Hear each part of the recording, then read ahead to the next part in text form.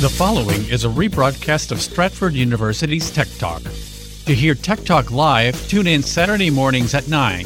You can find us on the radio on 1500 AM, 1045 FM, 1035 FM HD2, 1039 FM HD2, and 1077 FM HD2. Or you can listen live online at federalnewsnetwork.com. Interfacing complete. Please stand by. Now downloading Tech Talk Radio with Dr. Richard Schertz and Jim Russ. Tech Talk Radio, it's technology you can understand.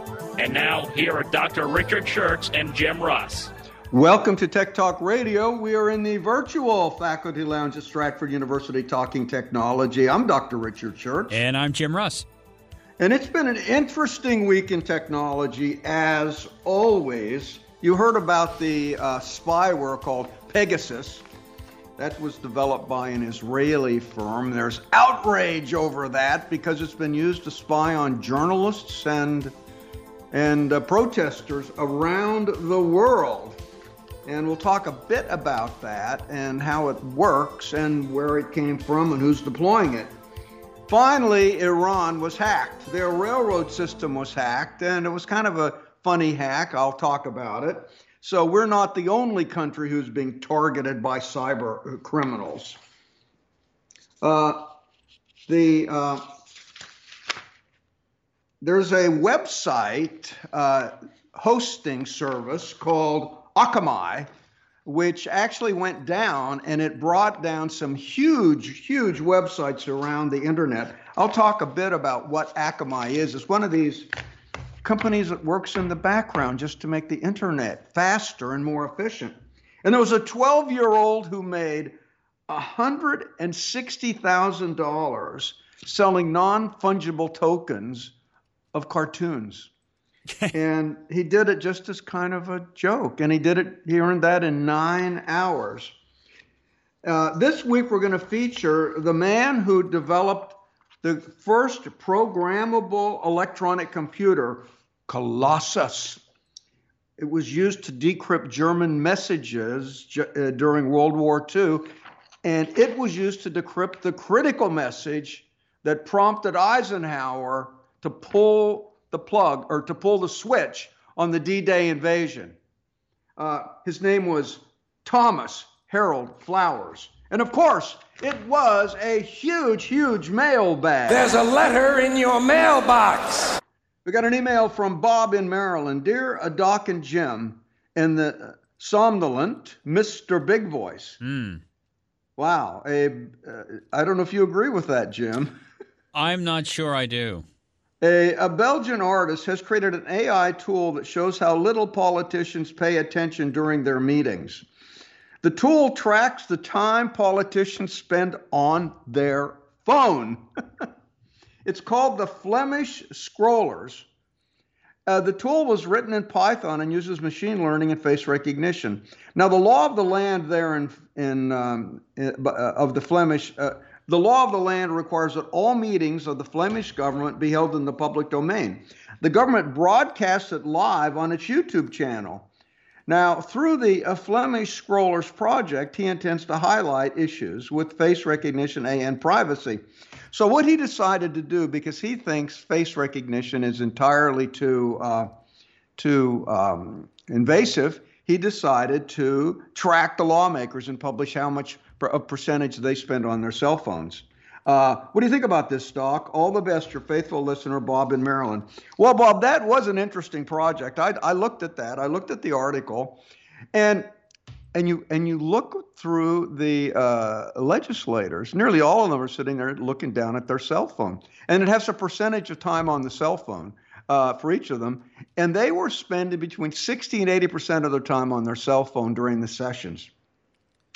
It could be that legislators are going to want to do something about face recognition when it's their face that's being recognized. I think that's a great project. I'd love I wish they would do that. I mean, we have video of the House in session. I'd love them to do it here in the U.S. because I've got a suspicion that they'll find the same results here in the U.S. We got an email from Alex in Baltimore. Dear Doc and Jim, I'd really like to build my own computer and save some money, but I can only find directions to build a desktop computer. Now, I've already got a desktop. I'm going to build a laptop. Is there any way to save money by building a laptop? Do you have any tips? Alex in Alexandria. Well, Alex, it's really not possible to save money building a laptop instead of just buying one in retail. Laptops are constructed from proprietary parts that are not standard manufacturer to manufacturer. This means it would be very difficult to buy a laptop case and populate it with a good motherboard, video card, RAM, or hard drive because they wouldn't have the form factor to fit in. Now, you could buy a bare bones laptop kit, and you can buy those, and then you have to. Now the kit doesn't include the CPU, the RAM, the hard drive, or the solid state drive, so you have to purchase extras to make the kit work. Now by the time you purchase the kit and the extras, you'll have spent more on your bare bones laptop than you would have just gone out and bought one. So you're not going to save much money. On the other hand, building a computer, a desktop, is an extremely useful exercise. I remember when my son was learning IT, he built multiple desktop computers. And he would, the first thing that he learned was you've got to match the components.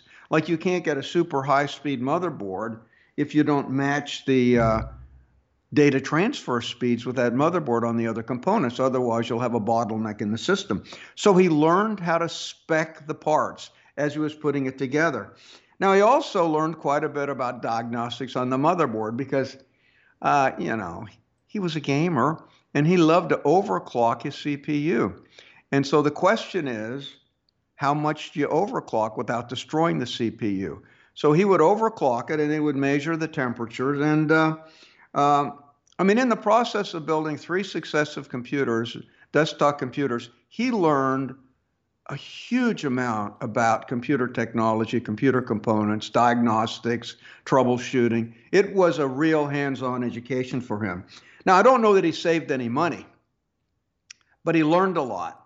He's now got a full-time job running in IT, running worldwide operations for an international company. So I think all that experience did some good for him because he's now a great troubleshooter.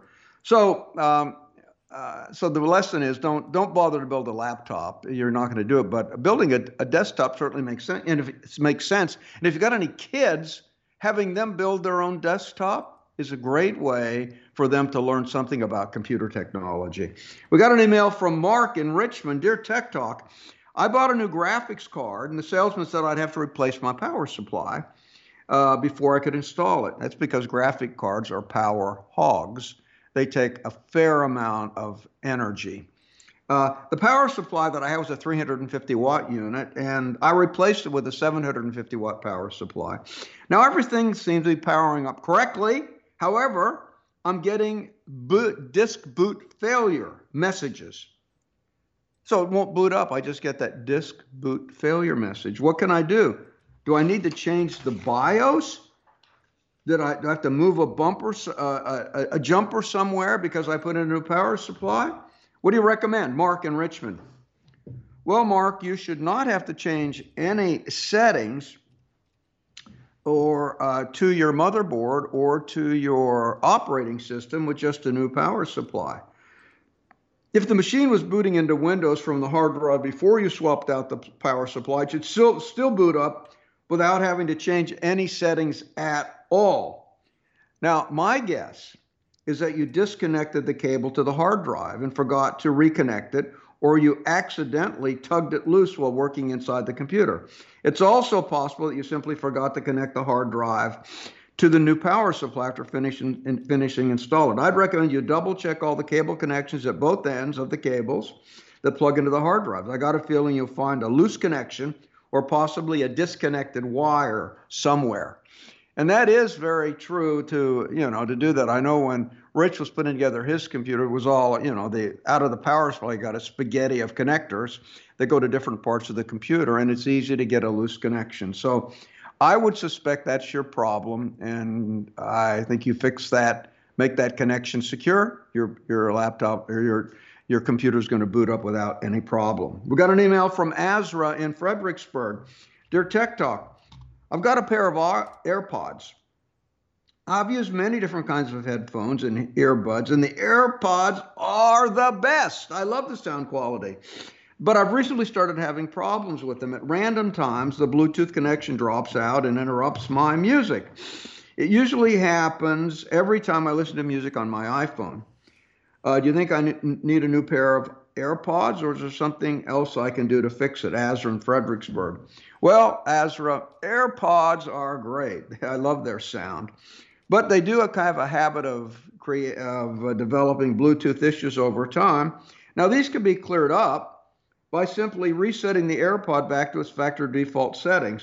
Essentially, you're going to disconnect the AirPods from your iPhone. You'll reset the AirPods, and you'll reconnect the AirPods to your iPhone. So you follow these directions to reset your AirPods back to the default settings. Place the AirPods in their charging case and close the lid. Wait for 30 seconds, then open the lid to the charging case. Then you want to open the settings on your iPhone by tapping the gear icon. Then tap Bluetooth and then tap the I inside the blue circle next to the AirPod. And that will basically disconnect the AirPods from your iPhone. Then you want to open the lid of the charging case and press and hold the setup button on the back of the case for 15 seconds until you see the status light flash amber and then white. That means it's been reset to the default settings, and now it is in the search mode.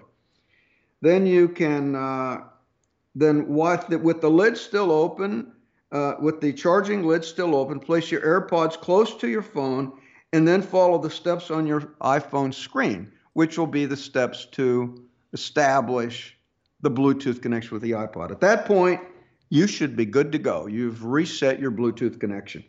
Email from Jeannie in Pittsburgh. Dear Tech Talk, my neighbor recently sold her house and moved to another state. Now, before she left, she gave me her old computer, an Acer Aspire U5710 computer with Windows 10 on it. She said she didn't want to pack it up and move it because she wanted to buy a new computer anyway. Now, I tried setting it up, but it's asking for a password, and I don't know the password. And the password that she gave me doesn't work. Is there any way to reset the password on this computer, Jeannie in Pittsburgh? Well, there are several ways to reset an unknown password, Jeannie. But that being said, I don't recommend it in your situation for two reasons. First of all, I think your daughter, you would have a better experience if you simply would wipe the hard drive clean and reinstall Windows fresh from scratch.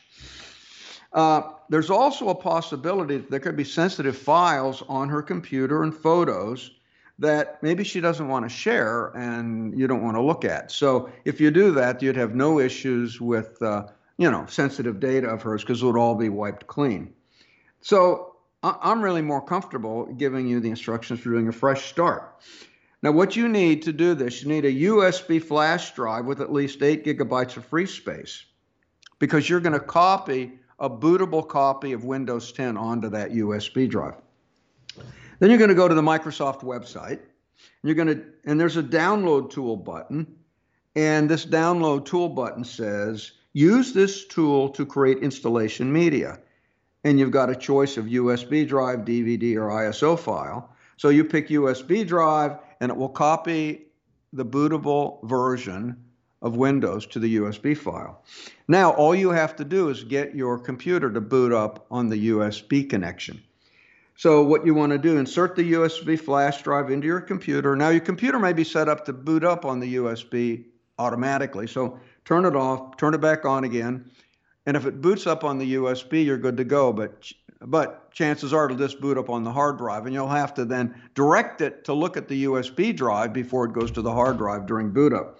So if it does not boot up on the USB drive when you turn off the computer and then turn it back on again with the USB in, you're going to have to change the BIOS. So turn off the computer again, and then turn it back on. And while it is booting up, keep hitting the delete key over and over and over again. And the delete key is the key that will force it into the BIOS setup mode. And you just have to keep hitting it because you don't know exactly the moment when it's going to check for that key. So you just keep hitting it over and over again. And then when you get into the BIOS setup mode, go to what they call the boot settings. There's a menu there. Go to the boot settings. And under boot settings, you want to enable the USB boot. So that means it will look at the USB first, and then it will look at the hard drive. Once you enable the USB boot, you want to click Save these settings, click Save, and then when you reboot the computer, it will boot up on the USB drive, and at that point, you can just follow the instructions to install Windows, and when you're done, you'll have a clean installation of Windows. It will be just like a brand new machine. And then you can select what applications you want. You could get, Windows 365, and you'll just have to install your own applications on the computer, but you will be good to go with what will feel like a brand new computer. Listen, we love your emails. We do. Email us at techtalk@stratford.edu, and we'll get back to you as soon as we can. This is Tech Talk Radio, heard on Federal News Network, various places on the dial, 1500 AM, 107.7 FM HD2 southwest of town, 103.5 FM HD2. In Loudoun County, you can hear us on 104.3 FM HD2 at that point. And you can also find us on the web at federalnewsnetwork.com. Learn more about the programs at Stratford University by going to stratford.edu.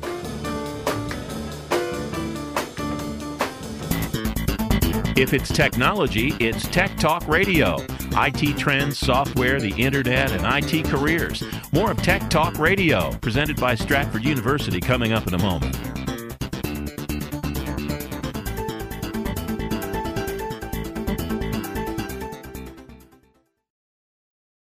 In the next 3 years, there will be 3.5 million unfilled cybersecurity jobs. How can you make that work for you? Stratford University offers everything you need to succeed, from certifications to bachelor's and even master's degrees in cybersecurity to prepare you for a rewarding career in today's most lucrative and sought-after field, cybersecurity. Stratford has seasoned IT faculty, well-equipped labs, and real-life scenarios to help you achieve practical solutions to today's newest challenges. And Stratford makes a cybersecurity career reality with accelerated classes, year-round program starts, and both on-campus and online options to fit your busy schedule. All disciplines are offered, including digital forensics, networking, and telecommunications, and our full line of degrees, including a master's in cybersecurity. Find the future of you with a future in cybersecurity. Go to stratford.edu/cybersecurity today. That's stratford.edu/cybersecurity. If it's technology, it's Tech Talk Radio. IT trends, software, the internet, and IT careers. Here's Dr. Richard Schertz of Stratford University with Tech Talk Radio. Welcome back to Tech Talk Radio. We're in the virtual faculty lounge of Stratford University talking technology. Now it is time for Profiles in IT. Yes, today we're going to feature Thomas Harold Flowers. Thomas Harold Flowers was an English engineer who designed and built Colossus, the world's first programmable electronic computer that was used to decrypt Nazi war messages. Flowers was born December 22nd, 1905 in London. His father was a bricklayer. He was raised in a working-class neighborhood in East London, at the East End of London. He obtained a technical apprenticeship at the Royal Arsenal in Woolwich after finishing a mathematics fellowship at East Ham Technical School. Now, East Ham was a good fit for Flowers, as he'd been, for years, building mechanical and electrical devices with his father's tools. You see, in England, they have a two-track education system. You've got the vocational education system for those people they think are less capable, and you've got the academic or the university system for those they think are more capable. So they put Flowers on the vocational track, I think because of his background. But what he did, at night, he went to the university, even though he was apprentice at the Royal Arsenal. And he went to the university at night to work on a university degree on his own. So he was going to break out of the mold, and he had decided that early. Now, in 1926, he joined the telecommunications branch of the General Post Office. Now, the General Post Office ran Britain's telephone and telegraph network, as well as its mail service. Now, by 1932, Flowers had attained the rank of assistant engineer at the research station at Doris Hill in northwest London. The next year, he completed his university education at night, earning first-class honors in the University of London examinations. Now, that meant that he was in the top 10% of the class, and that was quite significant since only about, fewer than 20% of the people even went to university back at the time. So it was an extremely great result, and that propelled his career once he got that credential. In 1935, he began exploring the use of electronics for telephone exchanges. By 1939, he was convinced that an all-electronic system was possible.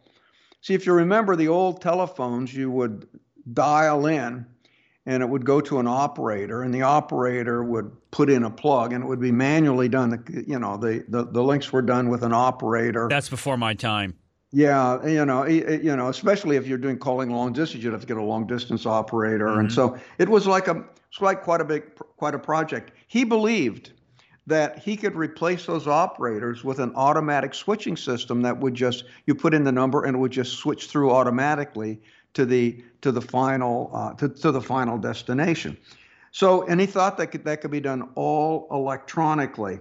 Now, he was working with several technologies. Now, one technology, they were using relays, where a very low current could flip a relay, and if you simply flip the right relay combination, you'll get a connection clear through to the endpoint. But then the relays tended to be somewhat unreliable because they were mechanical and they were slow. And he felt that you could do it with vacuum tubes. Back then they called them valves. And a vacuum tube would have an anode and cathode, and current would pass from the anode to the cathode.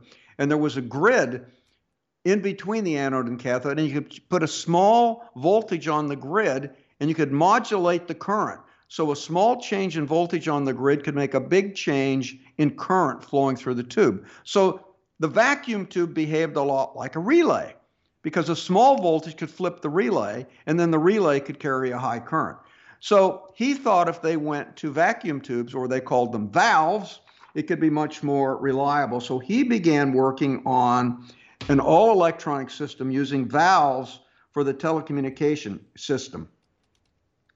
Now, with that background, though, he wasn't doing anything with, code breaking, but he was first introduced to code breaking in February 1941 when he was asked to help Alan Turing, who worked at Bletchley Park.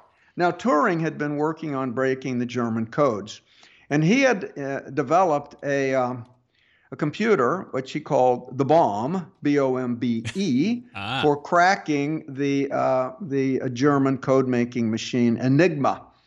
And he wanted to advance further than that. And the bombe was made with a lot of relays. I mean, that computers back then looked a lot like a telecom switching center with all these relays. Mm-hmm. And so they thought that his knowledge of this technology would be helpful, could help Alan Turing. So Turing wanted Flowers to build the decoder for the relay-based bombe, which Turing had helped develop. Now, in the middle of the project, they abandoned this decoder project, but Turing was really impressed with Flowers. So in February of 1943, he introduced him to Max Newman, who was leading an effort to automate part of the cyber analysis against a new German encryption device called the Lorenz cipher. Now, this Lorenz cipher was used for high-level communication done by Hitler to his generals. It was a much more difficult cipher to break. And they were working on a computer to try to solve that problem. And basically, you just have to make a lot of guesses, and you guess and you check, you guess and you check, and it's a brute force kind of technique. And the more guesses you can make, the faster you can get the solution. And so they needed a very fast processing system to do it. Now, they were trying to handle this, to break the code of the Lorenz. Now, the Lorenz actually, it was infamous in the British ranks. They called it Toonie. That was the nickname for the Lorenz encryption device, the secret writing system, the Toonie. And now that was short for tuna fish. Toonie, That was short for tuna fish. Now, it must have sort of looked like a tuna fish the way it was laid out. I don't know why they called it Toonie, but that's what they called it. So he was working on a fast computer to break the Toonie. Now, Flowers and Frank Morrell, who was also at Doris Hill, designed, first of all, the Heath Robinson system to try to decrypt the Toonie, and that used all relays. So the Heath Robinson system, it sort of worked, but it was too slow. So then they went to a faster system called the Super Robinson that had more relays that Tommy Flowers designed, and they could run 4 punch tapes, and they would and they would do plain text attacks on this system, which is basically a brute force system.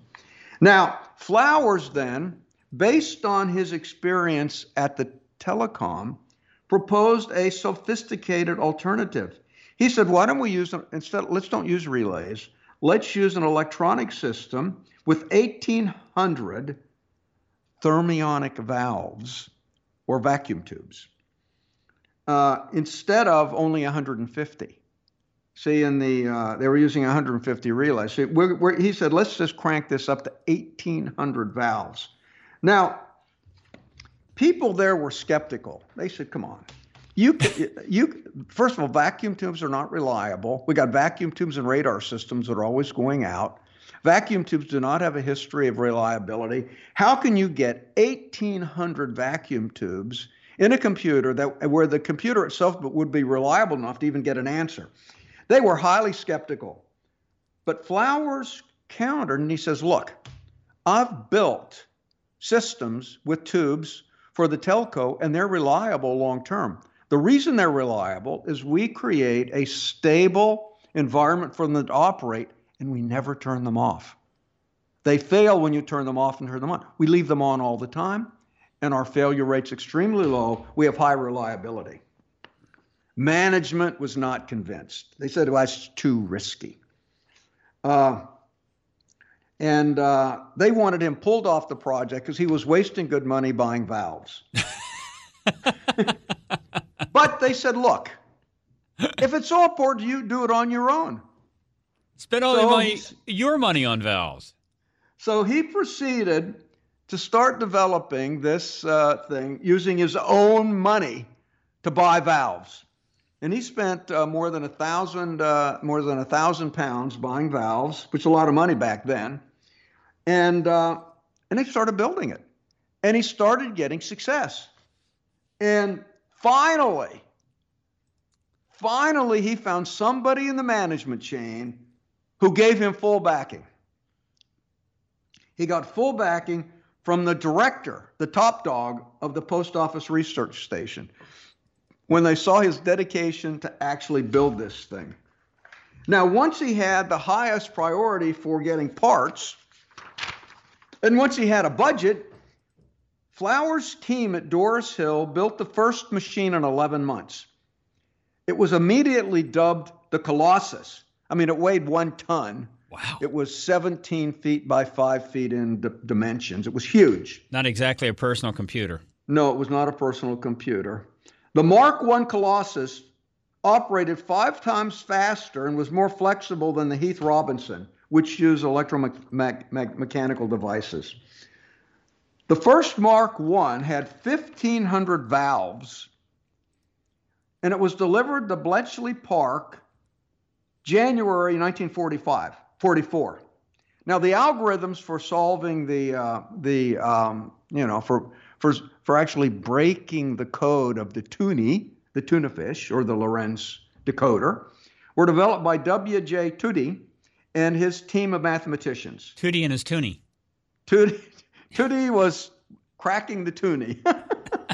Colossus proved to be efficient and quick against the Lorenz cipher. On June 1943, Flowers was made a member of the Order of the British Empire. So he was actually getting great results. Flowers then began working on the Mark II of the Colossus that would employ 2,400 valves. Now, when the Mark II went into service in June of 1944, it was immediately used to decode messages from Hitler himself. And there was one particular meeting that Flowers talked about. Flowers was at a meeting where Eisenhower was given a note that summarized a Colossus description from the Mark II. This decrypted message from Hitler confirmed that Adolf Hitler wanted no additional troops moved to Normandy, as he was still convinced the preparations for the Normandy landing were a fake, and that the Allied troops were not going to invade there. When Eisenhower saw that decrypted message from the Mark II Colossus, he announced to his staff, "We're going tomorrow." And the rest is history. Now, 10 colossi, if you have more than one colossus, it's a colossi. 10 colossi were completed and used during the Second World War in the British decoding efforts. An 11th was ready for commissioning at the end of the war. Now, after the war, Flowers received little recognitions for his contributions to cryptanalysis. I mean, because everything was classified. Yeah. He couldn't even tell his wife what he was working. He says, "Yes, I'm working on some secret stuff. I can't really talk about it, but it's very, very important." That's all he could tell her. Now, the government, as magnanimous as they are, they granted him a 1,000-pound payment for the money that he invested in the initial valves. And that really didn't cover all of the money that he put in, but it was a token of the money that he put in. And he ended up taking that $1,000 check and sharing it with the staff rather than keeping it himself. It was not until the 1970s that Flowers' work in computing was fully acknowledged. Now, he remained with the Post Office Research Station as head of the switching division. His group pioneered work on all electronic telephone exchanges. In 1964, he became head of the advanced development of standard telephone and cables, where he continued to develop electronic telephone switching, including pulse amplitude modulation exchanges, before he retired in 1969. Pulse amplitude modulation exchanges allowed them to have more than one telephone conversation over the same wire pair, because they could divide up the bandwidth between multiple conversations.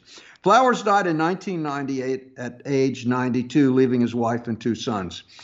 So there you go. It's a man who was dedicated to his mission, who achieved real results because he would not waver, even when blocked by management people who were not very competent. Let me ask you: do you think this thing was called Tunny or Toonie because it's spelled Tunny the way it's spelled? I think it's Tunny. You think it's Tunny? It's Tunny, Jim. Yeah. I'm just curious. I think it's Tunny, but it's called Tunny, but it's short for tuna fish, so it doesn't exactly rhyme. No. But but that's what they did. They called it Tunny, and it was the Lorenz secret encoder that they nicknamed Tunny. Now, I don't know why they called the Lorenz encoder Tunny, other than tuna fish, other than it might have looked like a tuna fish. I don't know.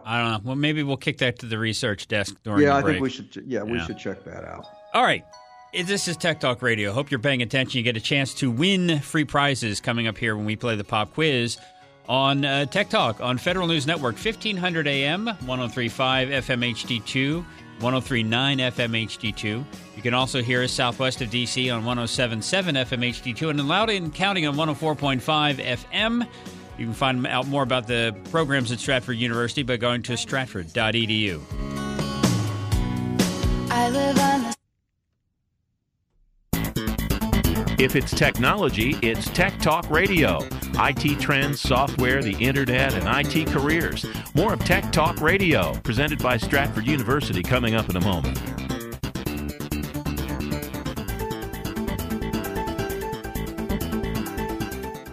In the next 3 years, there will be 3.5 million unfilled cybersecurity jobs. How can you make that work for you? Stratford University offers everything you need to succeed, from certifications to bachelor's and even master's degrees in cybersecurity to prepare you for a rewarding career in today's most lucrative and sought-after field, cybersecurity. Stratford has seasoned IT faculty, well-equipped labs, and real-life scenarios to help you achieve practical solutions to today's newest challenges. And Stratford makes a cybersecurity career reality with accelerated classes, year-round program starts, and both on-campus and online options to fit your busy schedule. All disciplines are offered, including digital forensics, networking, and telecommunications, and our full line of degrees, including a master's in cybersecurity. Find the future of you with a future in cybersecurity. Go to stratford.edu/cybersecurity today. That's stratford.edu/cybersecurity. If it's technology, it's Tech Talk Radio. IT trends, software, the internet, and IT careers. Here's Dr. Richard Schertz of Stratford University with Tech Talk Radio.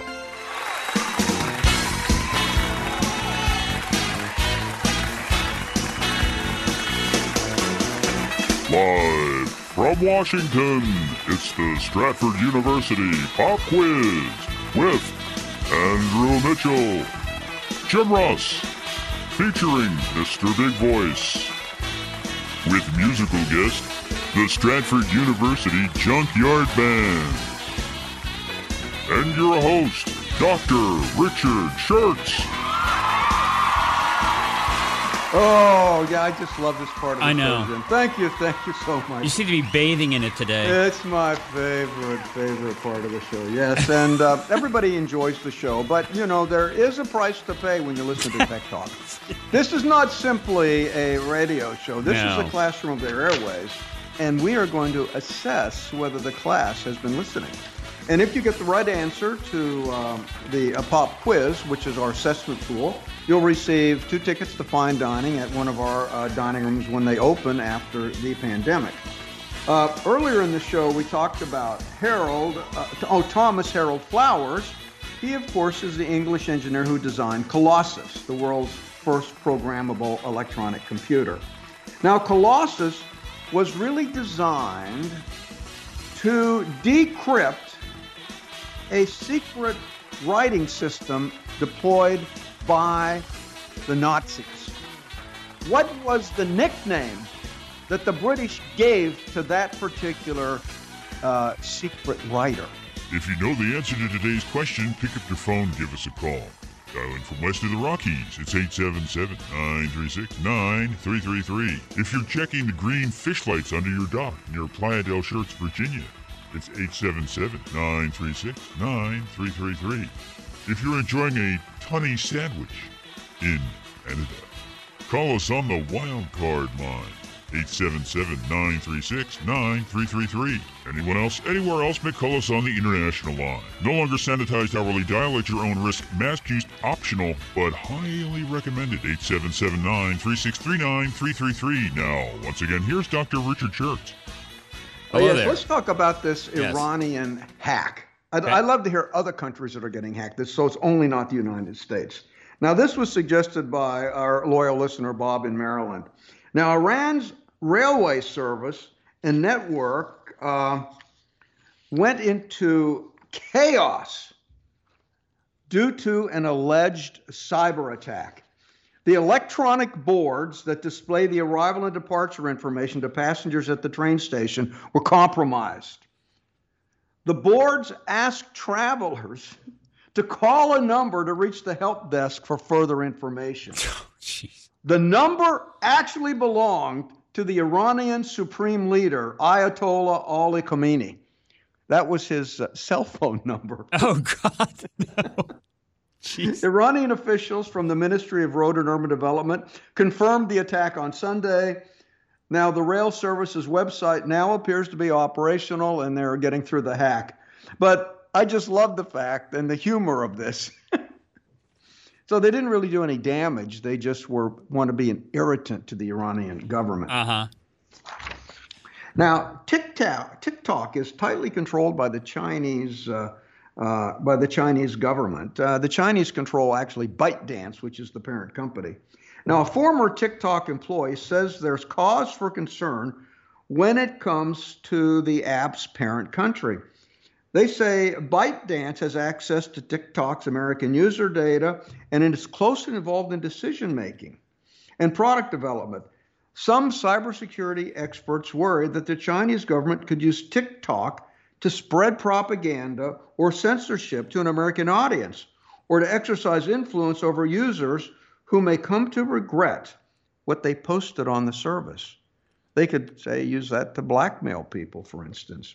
TikTok launched internationally September 2017. Its parent company, ByteDance, purchased Musical.ly, a social app that was growing in popularity in the U.S. for $1 billion in November of 17. They merged the two in October of 18. That gave them a huge following in America. TikTok has surpassed Instagram as the U.S. teenagers' second favorite social media app after Snapchat. Last year, President Trump sought to ban TikTok in the U.S. or force a merger with the U.S. company.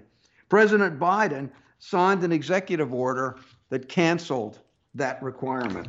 But people are still worried about TikTok. Well, Doc, we don't have a winner yet, so why don't we ask the question once again, and then we're going to go to break, okay? Okay, earlier in the show, I talked about Thomas Harold Flowers. He was the engineer who designed and built Colossus, the first programmable electronic computer, and it was used to decrypt German messages. They would use Colossus to target a particular encryption device, and the British nickname, they had a special nickname for it. And what was that nickname? And we mentioned it ad infinitum. And if you know the answer to the question, you need to give us a call on this number. 877-936-9333. And we're going to take a break. This is Tech Talk, heard on Federal News Network, 1500 AM, 103.5 FM HD2, 103.9 FM HD2, southwest of D.C. on 107.7 FM HD2, and in Loudoun County on 104.5 FM. If it's technology, it's Tech Talk Radio. IT trends, software, the internet, and IT careers. More of Tech Talk Radio, presented by Stratford University, coming up in a moment.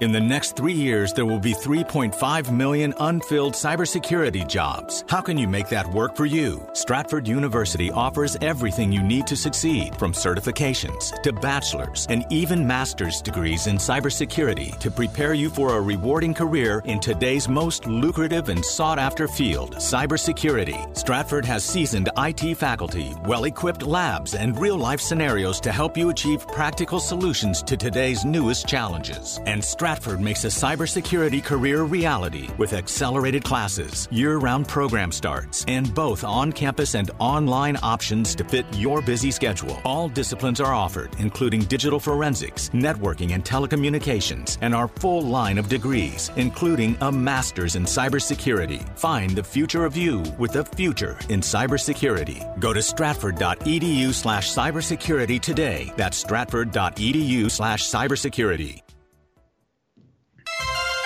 If it's technology, it's Tech Talk Radio. IT trends, software, the internet, and IT careers, here's Dr. Richard Schertz of Stratford University with Tech Talk Radio. Observations from the bunker.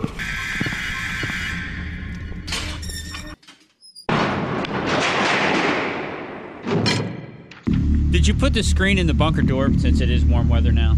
It is, I do. I have a screen in the bunker door. It's I love getting the fresh air down here now. Air at all would be good. It makes really a big improvement. Yeah. But I'll be anxious to get out of the bunker one of these days. You're free to leave at any time. Oh, thank you. You know. Well, now I'm worried about the Delta variant. I understand. Actually, they're going to be variants I think for the near future. I think I'm just going to have to take my chances and leave the bunker. I heard today that the thing about the Delta variant is while it is more transmissible, it is less virulent. So at least the outcome, and you know, a lot of people who've been vaccinated, or those who have, seem to have a much better outcome. So get vaccinated.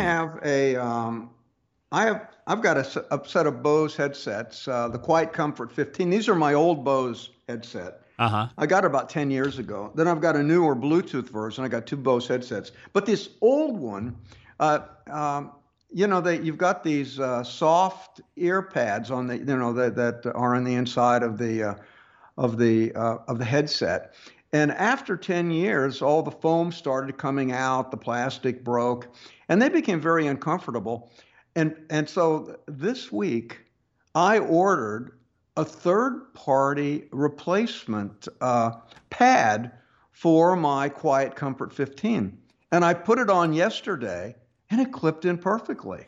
So now I feel like I've got a brand new headset. It's just making my time here in the bunker so much more pleasant, Jim. You want to hear something bizarre? I just did the same thing. I have Really? Bose headphones. Yeah, they're not noise canceling because I'm in a different socioeconomic stratus than you. So I forget what these things are called, but I like them because they're small. They're also Bose, but I can wear them in the traffic center over one ear, and the other ear stays free to listen to the police scanners. But they're probably 10 plus years old now, and I've now been through 3 sets of ear pads. Wow. They stopped making the headphones, and they stopped making the pads. So I had to go to the Amazon and find aftermarket pads, which I did, and it's like new headphones. And I love these things. They're very comfortable. They sound great, and now we're back in business. So That's now what I did. I got an aftermarket ear pad off of Amazon. Yep, me too. They're funny because on the outside, on the mesh that covers the speaker, there's an L and an R. And as far as I can tell, they're pretty much interchangeable. But for whatever reason, they've marked them left and right. Wow. So what I want to talk about today from the bunker, Yes. other than my headset. Yeah, we wasted a little time there, didn't we?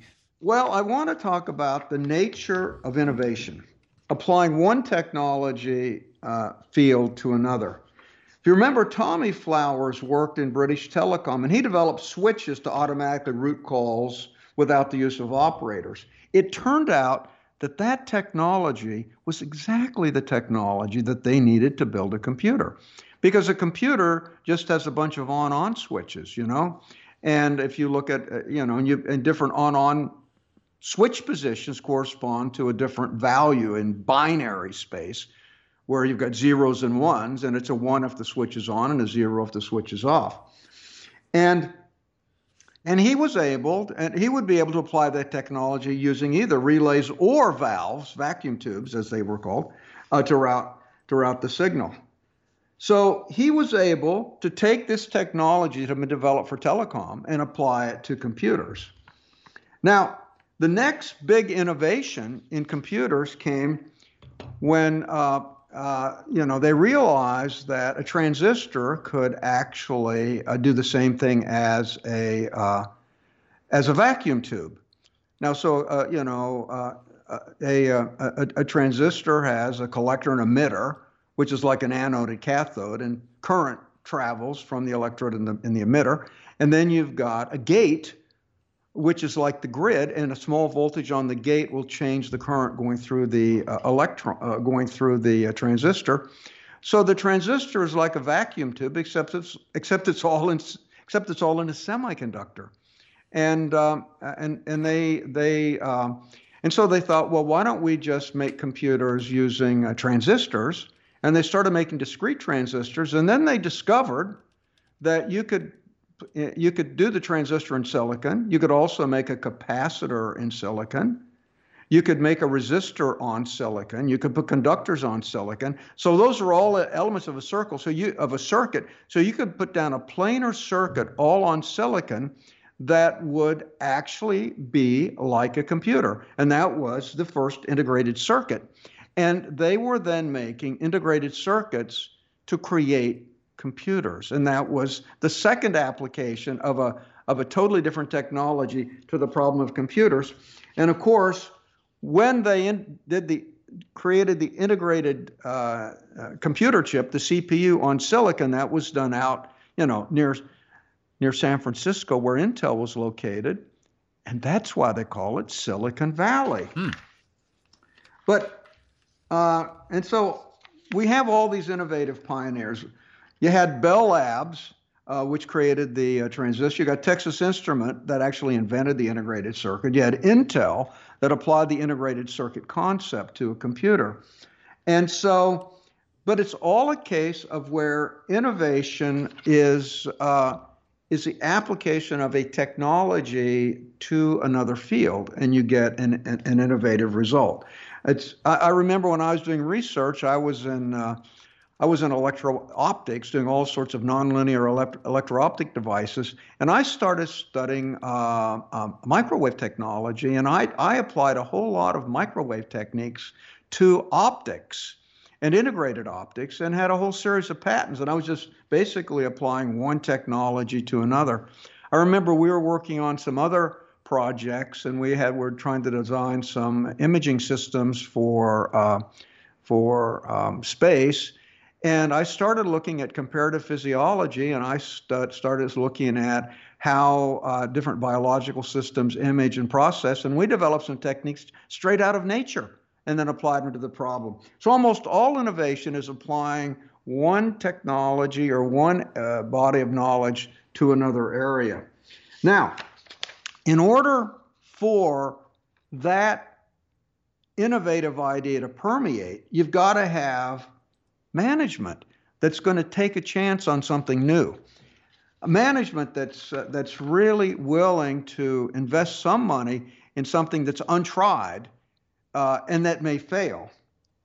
Now, if managers and staff understand that the organization can take a chance some of the time, as long as they do their core work, they'll be able to keep innovating. And then the creative thinkers, the agents of change, people that are interested in pushing their limits, who aren't uncomfortable to innovate or to fail, can do what they want to do. So you can see what Flowers had.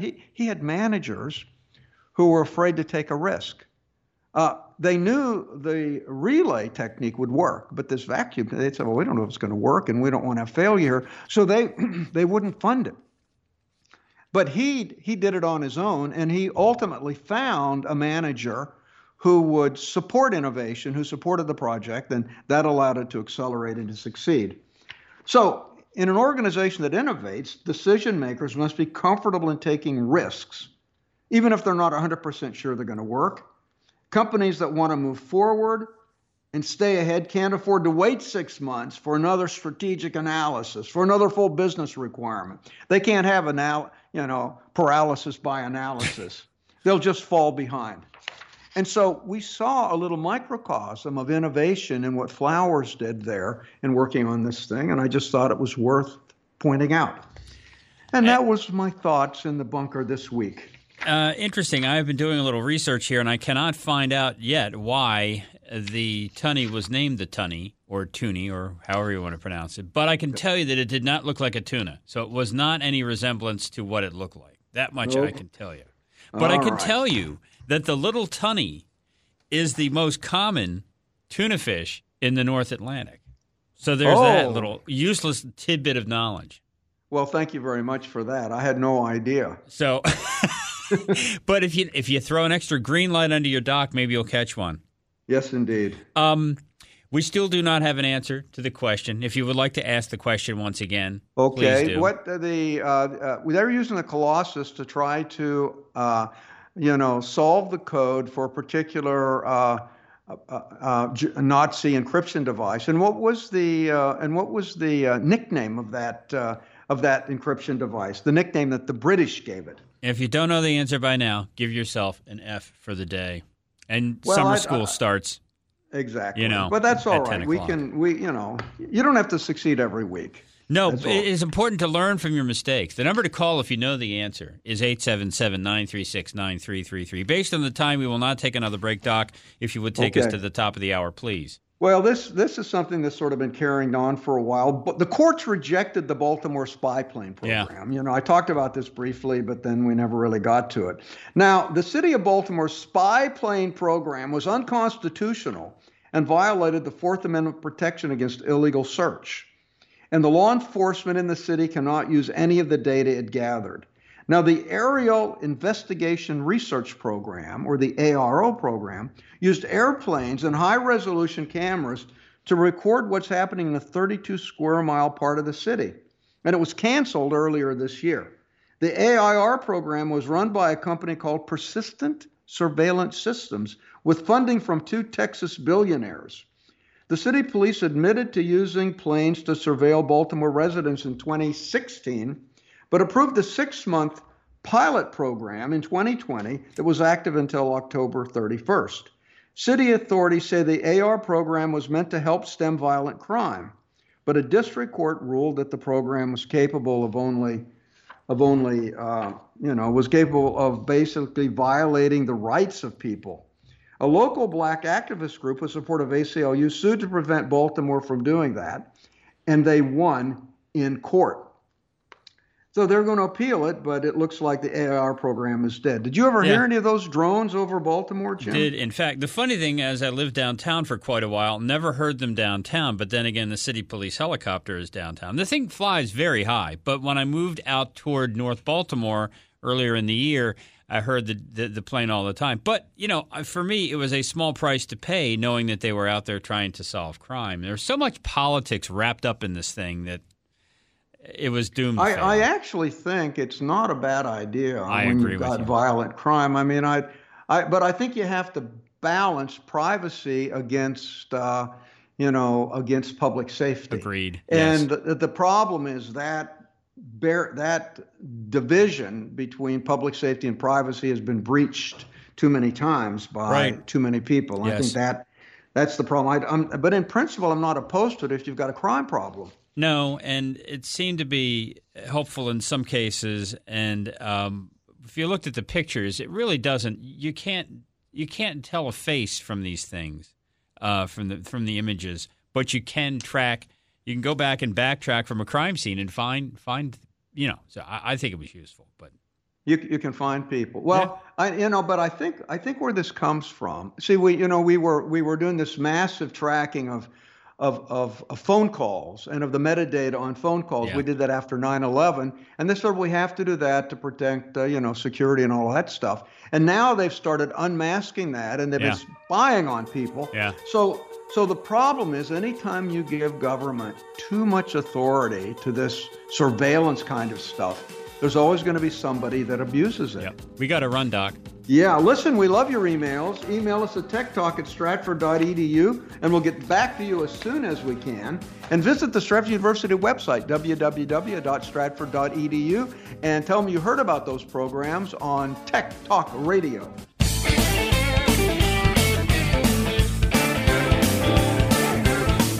Tech Talk Radio is sponsored by Stratford University.